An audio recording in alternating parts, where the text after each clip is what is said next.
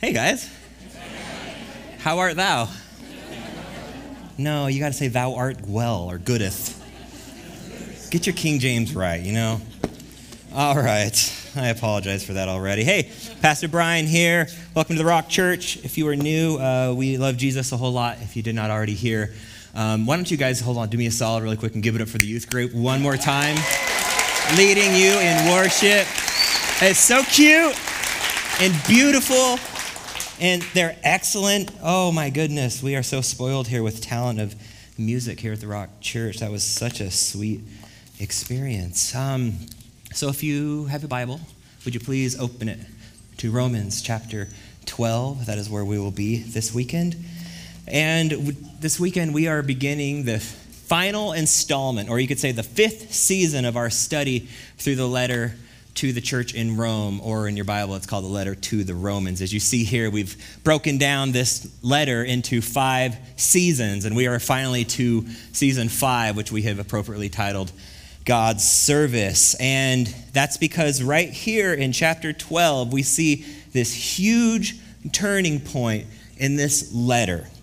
For 11 chapters, we've been given this incredible, heavy, rich, weighty, beautiful, deep theology and doctrine about who God is and what he has done and who is mankind and what we have done. And then Jesus Christ and the person and work of Jesus, and what does that mean for us and what does that mean for the unbelieving world? And it's been amazing. But now here in chapter 12, verse 1, we have this shift.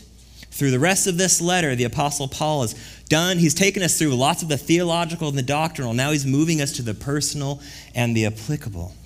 For the remaining 4 chapters in this letter, Paul's going to be giving us instruction on how we Christians are to live and respond in this world towards God, how we are to view ourselves, how are we to view the church, how are we to view the lost, the unbelieving world, and then we'll get into even how we treat and deal and respond to rulers and authorities and government and all of these great, awesome, practical tips and tricks by the power of the Holy Spirit to help equip you, Christian, to be the living sacrifices that God has called us to be in a world that is just spiraling out of control.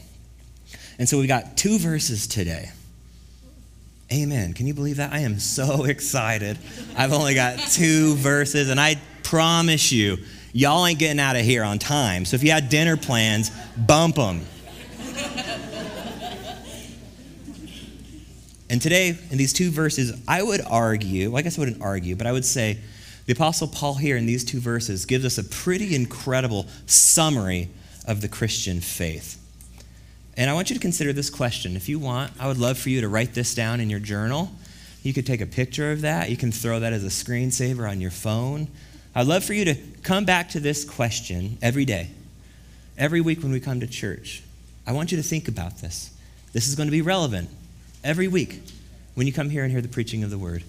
But the question I ask you today is, what difference does being a Christian make in your day-to-day life? How do I live my day-to-day life in response and in light to everything that God has done, everything we have read and studied over the last 11 chapters in Romans? Or another way you could ask this question is, why do you obey? What motivates you to obey the Lord Jesus Christ? That's a loaded question to ask you, and I believe Paul's going to give us an answer to that in our text. So if you would, you could read with me. We are in Romans chapter 12, just verses 1 and 2. Can you believe it? What a good day. I appeal to you, therefore, brothers, by the mercies of God, to present your bodies as living sacrifice, holy and acceptable to God, which is your spiritual worship. Do not be conformed to this world, or your translation may say to the patterns of this world, but be transformed by the renewal of your mind, that by testing you may discern what is the will of God, what is good, what is acceptable and perfect. This is the word of the Lord. The title for our sermon this weekend is Rebels with a Cause. Living sacrifices in a dying world. Would you pray with me? Lord Jesus Christ, I pray right now in this moment that you would meet us here as we come to your word. Would you speak to us? Would you reveal to us more of your beauty and your glory? Would you help us see Jesus Christ as more beautiful? Would you help us to see who we are as living sacrifices in this broken world? What does that mean for us to look different? God, I need your help to do that. Lord, I ask that you would speak through me, a vessel of your mercy, Lord, that the words of my mouth and the meditations of my heart, Jesus Christ, would be acceptable in your sight. You are our rock, you are our refuge, who we trust and love. And all God's children said, Amen. Amen. If you'd like to follow along, you got a little handout here. That'll keep you awake during this. First big idea, and the answer to our question, why do we obey? God's mercy. That is the motivation to obey. You notice the first thing in verse 1 Paul says here is, I appeal to you, therefore. So Paul is trying to get our attention. He's saying, depending on your translation, it might say, I urge you, or I plead with you. But what he's doing, he's pleading. He's made this really big argument in case about this worldview, about following Jesus and what that looks like. And now he's like, I'm pleading with you, Christian. I'm appealing. I'm urging you to do something. What is that?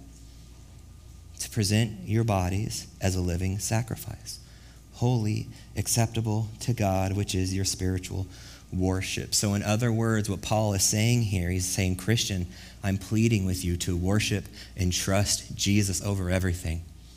I'm pleading with you to treasure and cling and find your hope and joy in Jesus above everything. What we really call this, though, is obedience, don't we? And it's not like this thought has just come out of nowhere. Paul was just like on a tangent, and now he's just talking about obedience, right? No, he's been, for 11 chapters, he's been building this case for us that Jesus Christ is worth everything. He's worth everything. And the response for the Christian is obedience. And Paul says, by the mercies of God. I like in the NIV, it says, in view of God's mercy. When you're considering God's mercy, our response as believers should be willing and joyful obedience. You see, out of every argument that Paul could have made the case on why we obey, he sees that there is no greater incentive for us to live our lives as living sacrifices, to obey Jesus Christ in everything. No greater reason, no greater incentive for us to do that than because of his mercy towards us. Now, let me just say this. I believe there are many wrong reasons that Christians obey the Lord Jesus Christ today. I'll give you a couple. If you obey God out of fear, if that is you today, if you think that your obedience is something that's mandatory or else you're going to suffer some sort of consequence, I hope you understand that is not biblical. When your obedience is out of fear, then it's not out of love and it's not out of grace, and that will destroy you. That's going to affect how you see yourself, how you see others, and how you see God. How you communicate, how you approach him, how you cry out to him, how you confess to him, how you find confidence and restoration in him. When you're approaching the Lord with fear and shame, thinking that there is a line in the sand when you sin, and every time you sin, you cross it, and you've now lost his mercy and grace, and you've forfeited forgiveness, and now his wrath is upon you again, that is fear, and that is not the biblical Christ. In Romans chapter 2, do you remember what it says to lead us to repentance? Romans chapter 2, look it up. It says God's kindness should lead you to repentance. Beloved, I know there are some in this room today who obey out of fear. I'm warning you, if you haven't already, you will lose every ounce of joy that's in the gospel.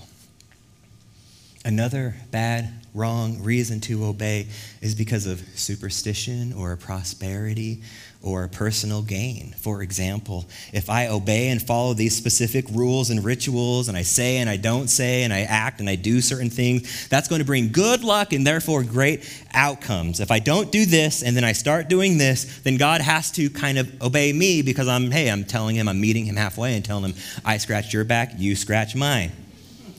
You see, when obedience is contingent upon personal success and prosperity, then you are going to see all of life's circumstances through a broken lens.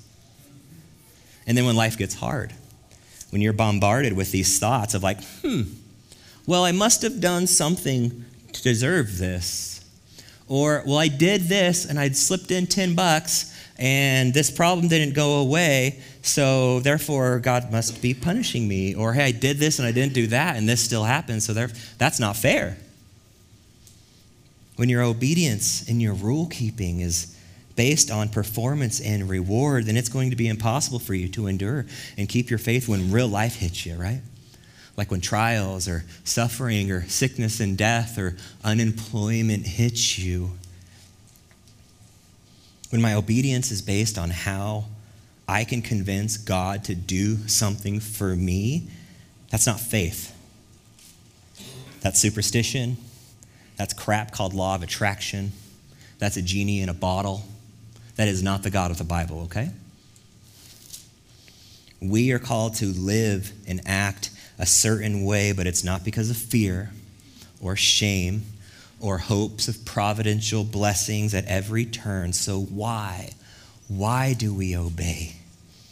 The Bible gives us a very clear answer: because of his mercy.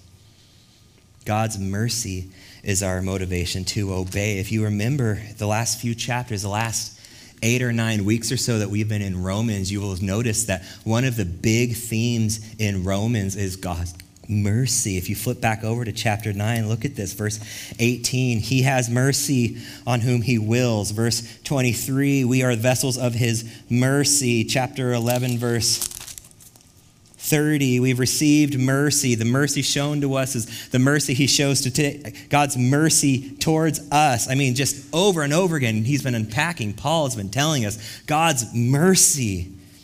That's what the therefore means here.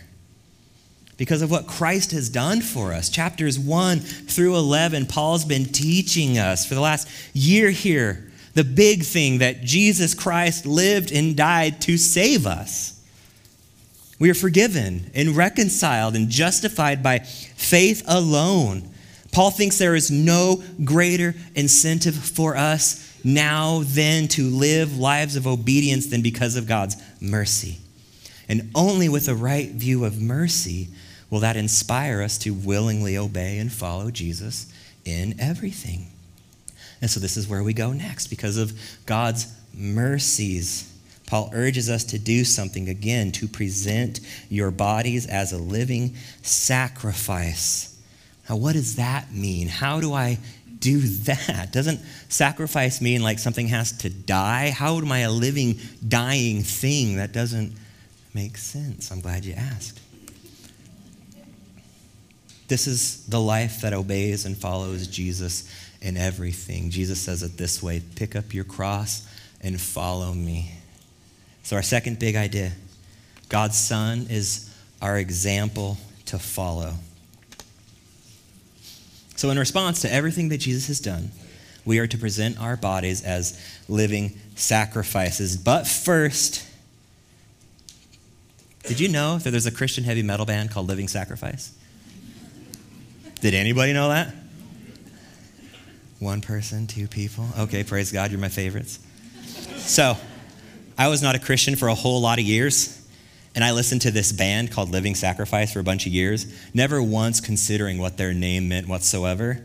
And then when I became a Christian person, and I came to this letter to the Romans, and I got to Romans chapter 12 for the first time, and then I saw Living Sacrifice, and this light bulb went off. I went, no way, you mean that Christian heavy metal band got their name from the Bible, which most metal bands get their themes from the Bible anyways. But you know how awesome that was for me? Has absolutely nothing to do with the sermon. I just wanted to share this with you. This is your homework today. I was showing my kids on the way to church. I was like, this is Living Sacrifice. These guys rock for the Lord hard. And my boy was like, we should play this at church. And I was like, good luck, bro. Anyways, that blessed me as a metal kid, getting saved, meeting Jesus, seeing that metalheads are called to be living sacrifices. And I said, amen, I'm in. So, living sacrifice. What Paul is saying here is he's connecting something. There's this thing that happened in the Old Testament, the Day of Atonement and the sin offerings, and there was an animal sacrifice that would take place, and that's worth unpacking for a moment for us to understand this, because in the Old Testament there was this sacrificial offering, and what it did is it involved this vulnerable, spotless, innocent animal that was taken to the priest, that was taken to the temple, and this animal was ripped apart and slaughtered and blood everywhere. And what it represented is that our sin is disgusting and it's very offensive to a holy God, and God has to crush sin, and this animal's blood being poured out is repulsive. That's how God sees our sin, and God demands atonement for sin. So when this animal's blood was poured out, it temporarily covered the sins of the people. Now, 2,000 years ago, Jesus Christ came into the world, the perfect, sinless, spotless Lamb of God who came to take away the sins of the world. Jesus Christ offered himself, his life, as a sacrifice, as an atonement for us in our place on the cross, providing that perfect and final sacrifice for the forgiveness of sins forever. So now what does that have to do for us who believe and trust in the person and work of Jesus? Paul has been telling us for 11 chapters about the work of Christ. He's been unpacking this greatness about who Jesus Christ and what he has done and how he has poured out his entire life for us. So now us, Paul says, therefore our response is to pour out, give up, offer up our life, everything, mind, soul, spirit, passions, and body, like we see here. We give it to the Lord like a living sacrifice. We say, Jesus, you have all of it. And what Paul is saying here is a living sacrifice is there is no sacrifice for sin anymore. Christ died for sins once for all. So now our response is we give every day, every moment of our life to Jesus, not just an hour of my time on the weekend. Like how Pastor Tony Evans says it this way, the living sacrifice is not a one-time offering, but a daily commitment to surrender our will to God's will. I like that. Or to say it another way, what Paul is telling us, what the Holy Spirit is telling us here is God, Jesus Christ is saying, I do not just want some of your life, I want all of it. When Christ came into the world and he went to the cross, he did not come to live and die for an hour of your time on Sunday. He did not live and die for an hour of your time on the weekend or for 6 minutes if you're lucky on the Bible app before you get distracted with Instagram. He offered up his life as a sacrifice totally and wholly and fully for all of your life. Every moment of it. Because of his mercy. And now being a living sacrifice for us, it means that every aspect of my life should be this willing, joyful, mercy responding offering to God. This is really a surrendering to the Lord, right? Because of everything that I have received from him. And this is not miserable. I love how Elizabeth Elliot says it. She says it this way. When we offer ourselves as living sacrifices, we discover that surrendering to God is not losing, right? That's what we often think. Oh, I'm a Christian and now everything's just lame and I can't have any fun. And now God's saying he doesn't want me to do bad stuff with my body. This is bad. That's so dumb if you think that. That's not true. You're not losing anything. You're actually gaining everything that was destroying you, God has rescued you from. So it's not slavery, it's not bondage, it's actually liberation.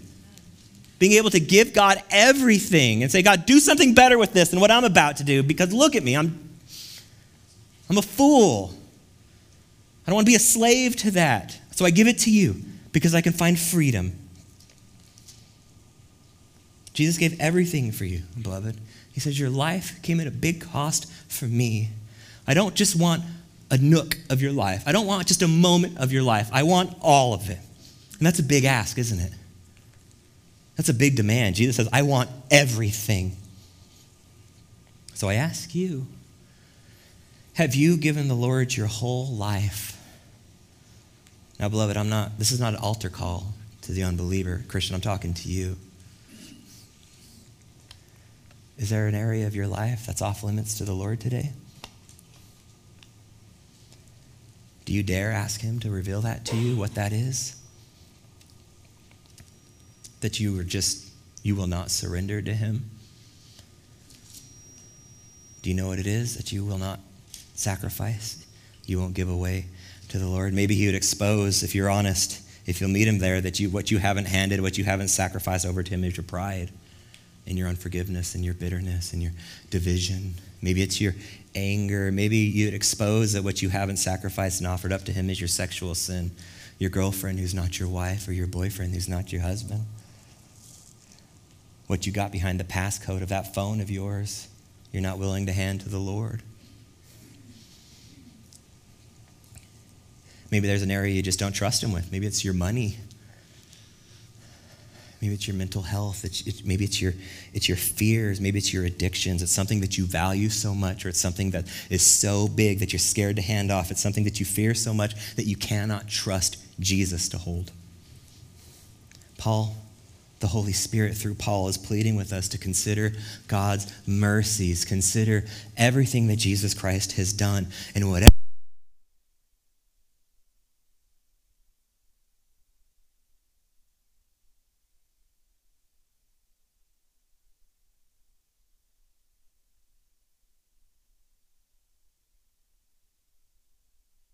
Sorry, I was just trying to put my hands behind my back.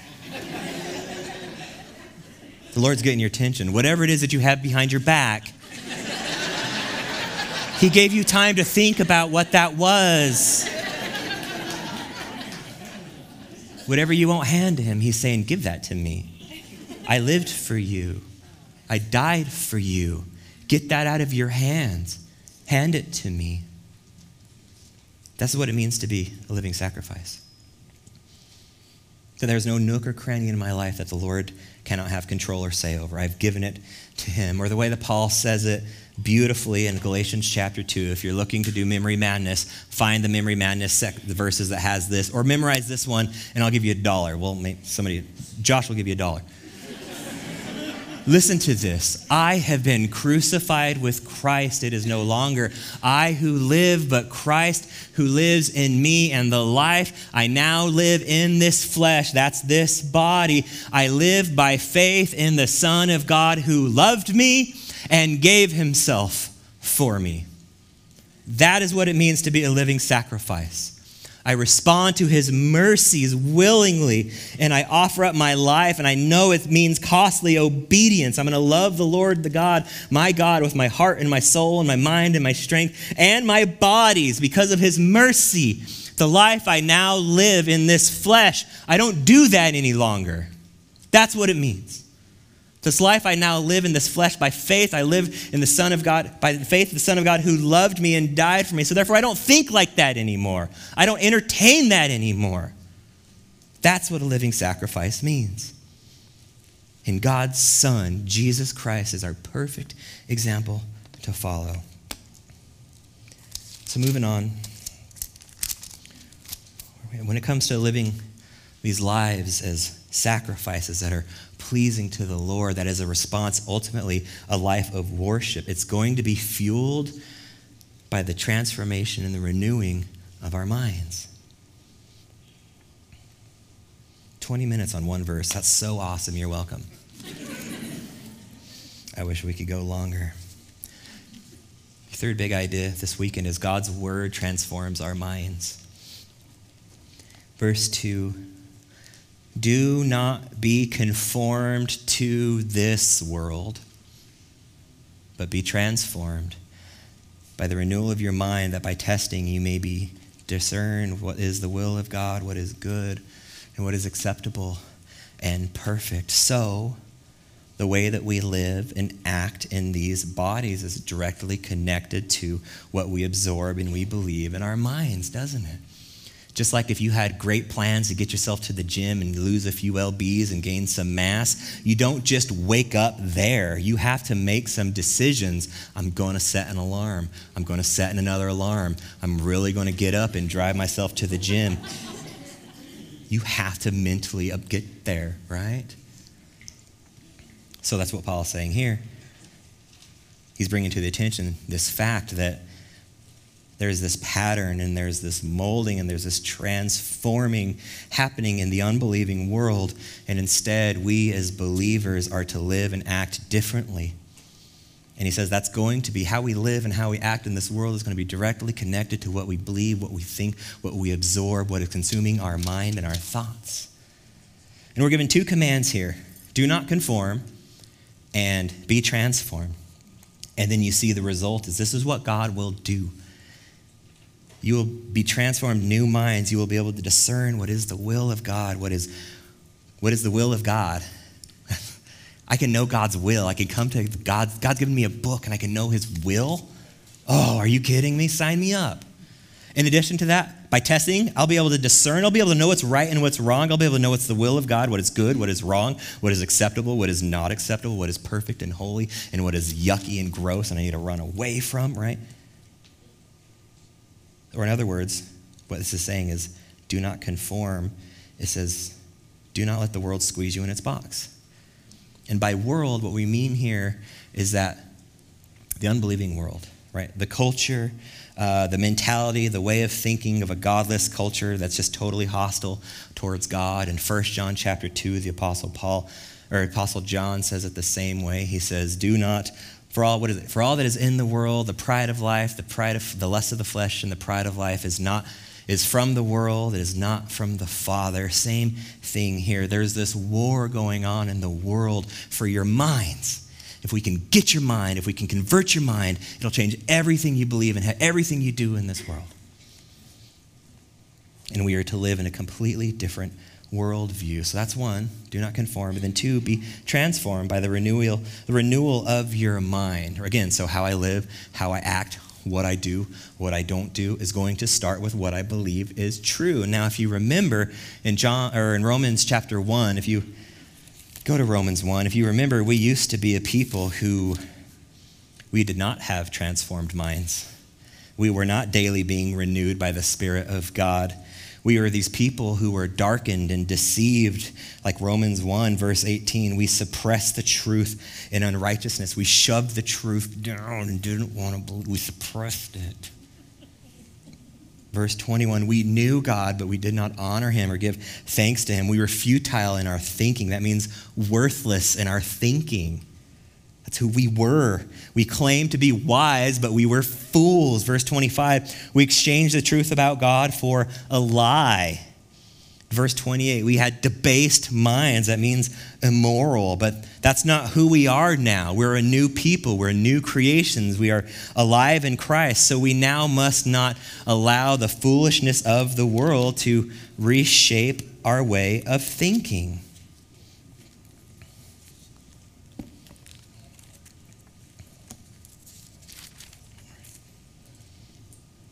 Why?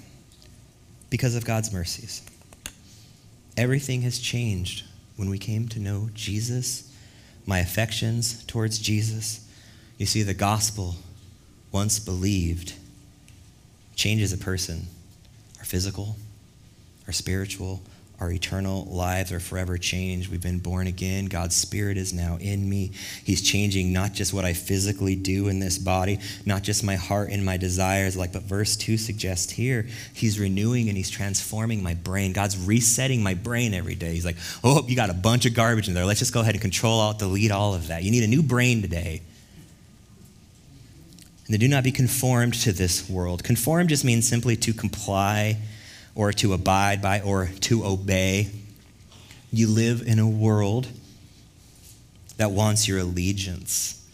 It wants you to obey. And that'll come at a cost. It expects your compliance, pressures and pushes you to bend and align with their convictions and to water down and buckle on yours. But God's word says to us here, we do not conform to the patterns of this world that is just spiraling out of control. And now, when I think of this word conformity, bear with me for a minute, the first thing that comes to my mind is the old school punk rockers. Any of y'all old school punk rockers in this room? Been redeemed, bought with the blood? Still got a little punk rock in you? Amen. So the punk rock movement in the 70s and 80s is when it was pretty impressive. It's kind of poser culture nowadays, but that's just me. It was all about anti-establishment, rebelling against the social norm and non-conforming to those phonies who are telling me to get a job, man. They lived this countercultural life that did not submit to the pressures of the conformity, that the conformists trying to hold them down. They talked about conformity a lot, rejecting the mainstream ideals of consumerism in the culture. And now what it looked like to the rest of the world was just a bunch of stinky, smelly-looking kids with ridiculous hairstyles and playing pretty bad music together and studded belts and piercings and tattoos all over their faces and stuff. But that was exactly what they were going for. Do you see that? They wanted it to be unmistakable that they were not like you conformists. I don't want to be like you, old man. Here's you and here's me. Look at me with my pink hair and this tattoo of a skull on fire. Do you know what that means, old man? It means I'm not like you. I'm punk rock and I'm Doug and I'm out of here. Now, what does all of that have to do with you, Christian? Trust me, I'm getting there. Paul here in a similar way is saying that the Christians are to the world to look like the punk rockers of the 80s in a world that was constantly trying to conform them into their mold. The punk rockers said no. Or think of it like this. Think about everything in the world today. Everything in our world today that's so cool and extreme and sexy and wild and rebellious, getting high, doing all the drugs, having all of the sex, wearing next to nothing, hooking up, hitting up the bars, laying your body down for any man or any woman. You're ignoring God, rejecting him, suppressing him, hating him, worshiping yourself, your boyfriend, your girlfriend, your rock star, your athletes. Live fast, die young, sex, drugs, rock and roll, baby. You want to know the ironic thing about all of that in our world today? None of that is actually very rebellious at all. There's nothing punk rock about that. You know why? Everybody's doing it. You want to know what the most rebellious, non-conformist thing in the world is today? You want to be punk rock in 2024? You don't need to go get your nose pierced. I mean, you can if you want. Cool, whatever. You don't need to get any face. You don't need to get Tasmanian devil tattooed on your face. You don't need to dye your hair purple. Here's what you do. You want to be a rebel? Read your Bible. Believe it. You love your spouse. You love your kids. You enjoy your spouse. You enjoy your wife for a lifetime. You go to church. You love other people. In our world today, being Christian is the most extreme, non-conformist punk rock movement on the planet. Do you believe when you come through these doors, when you walk into a local church on the weekend, I believe you are hanging out with the most punk rock, against the culture, non-conforming people on the planet? Do you believe that? I do. The world thinks you're crazy. So God is calling you, Christian, to be the most rebellious, punk rock, non-conforming person in the most reverse and ironic way in our world today. So where do we go to be transformed? Where do we go to find that? Where do we go to be renewed? Where can I go to control, alt, delete all this garbage that I'm ingesting? We come to God in his word. God's word. Paul's telling us, don't be conformed to the world. Be transformed by the renewing of your mind. God has spoken here. He's renewing our minds, and he's growing you in your wisdom and your discernment. And by testing, you will know the will of God, what is good and acceptable and what is perfect. Now, here's the tension in our lives with this thing, is because we are prone to be led away to so many other things that are not of the Lord. Everywhere you look, everywhere you go, your children, your spouse, your friends, you're being bombarded with messages and advertisements and views that they want to draw you away from what you think is good and acceptable and true and adopt and be converted to their perspective and their agenda and their position. Our movies and our music and our entertainment and our podcast hosts and our politicians. With our phones, we have access to all of these things, right? Or do we dare say they actually have all access to us? Everyone and anything informing you on what they think or what they say is better than what you have now. From your diet and your exercise to who to vote for and what to think about your gender and how to express yourself fully sexually and what flags to hang in your yard and which matching sticker to go on your car. Persuading you away from the truth of God's word to drink down and believe anything else, something better. From the moment you wake up, you grab it, your little side piece. You wake up, how will I miss you so much? I loved you so much. Tell me about everything that's happened. You go to brush your teeth. Well, tell me more about your day. You're getting dressed, you're showering somehow, and you're going to work and driving, and you're coming home, and before bed, I love you. Our whole lives are we're just taking it. On Sunday, the Holy Spirit's going to convict you. You're going to get that little hour, how long you've been on your phone all week? And you just suppress it.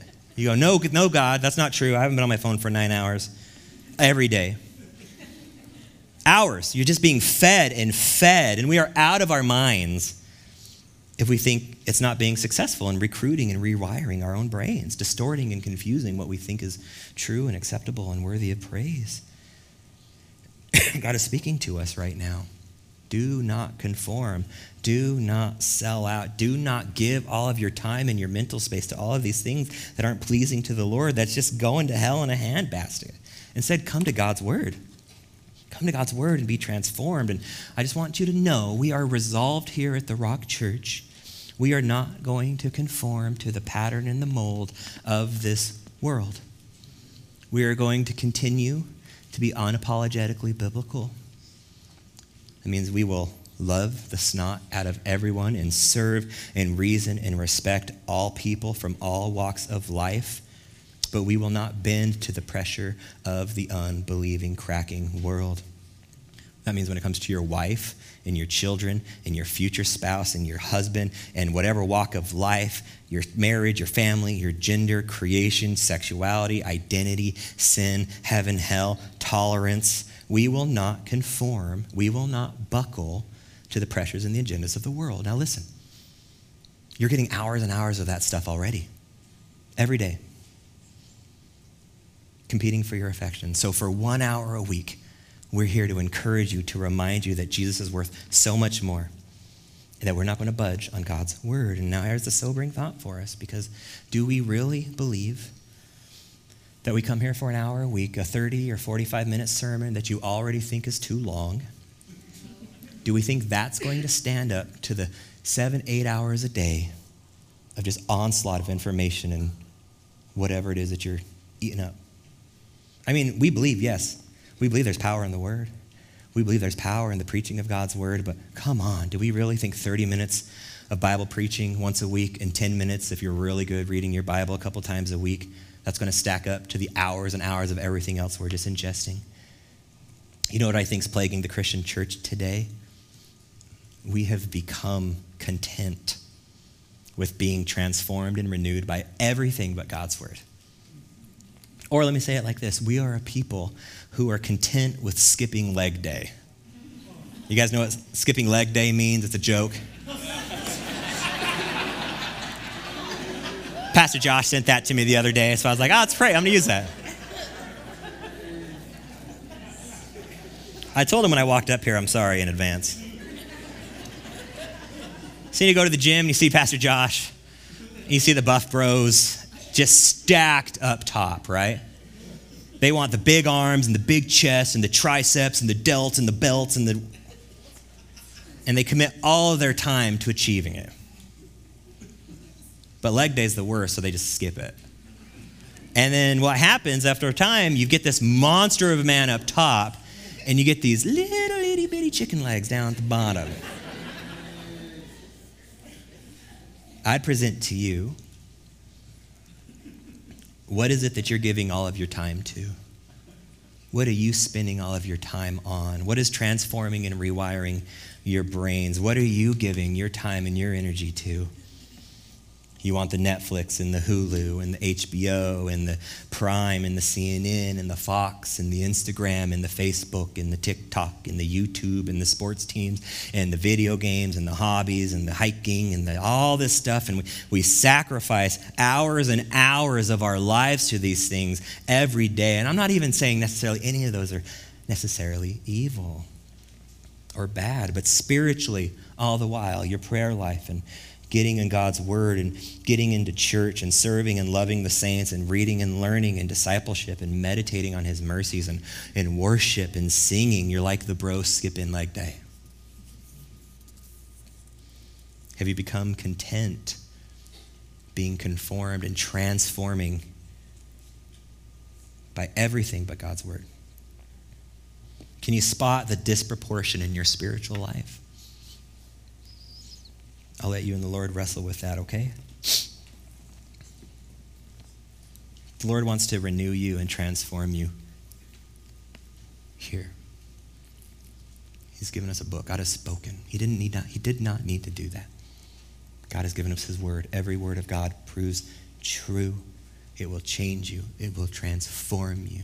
But how serious do you believe that?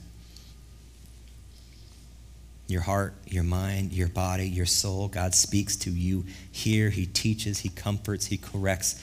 Here, are you coming to his word to transform you, or are you skipping it day after day for more desirable things?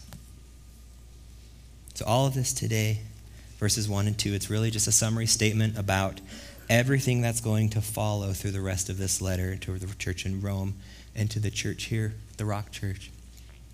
Next week, we'll continue to unpack what it looks like for the Christian to be the most punk rock and rebellious, non-conforming, living sacrifices in a world that is spiraling out of control. So may God help us and daily rescue us from our spiritual stagnation and transform us by the power of his word as we daily come to him and experience his great mercies. And may it be true of us. As the band's coming up here, I'm going to pray in just a moment. We sing this song. We're not singing it tonight, but you guys sing the song, Give Me Jesus, a whole lot, and it sounds beautiful. I love singing and playing that song with you. You say it all the time. I'm asking if you really believe it. You can have all the world. Give me Jesus. May that be true. Let's pray.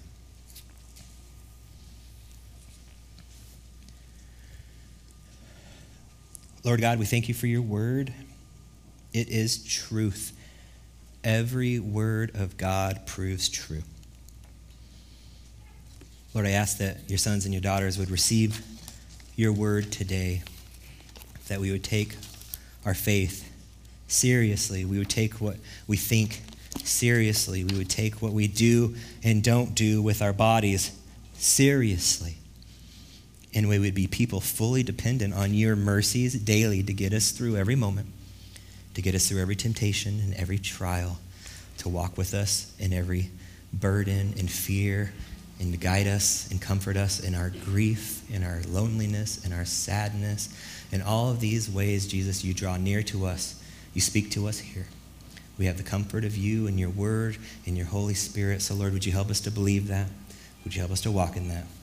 Lord, I pray for the punk rock rebellious Christians in this room, that you would light them up with a fire and a passion to be bold for you. We need your help to do that, and we say that in your name, Jesus. Amen.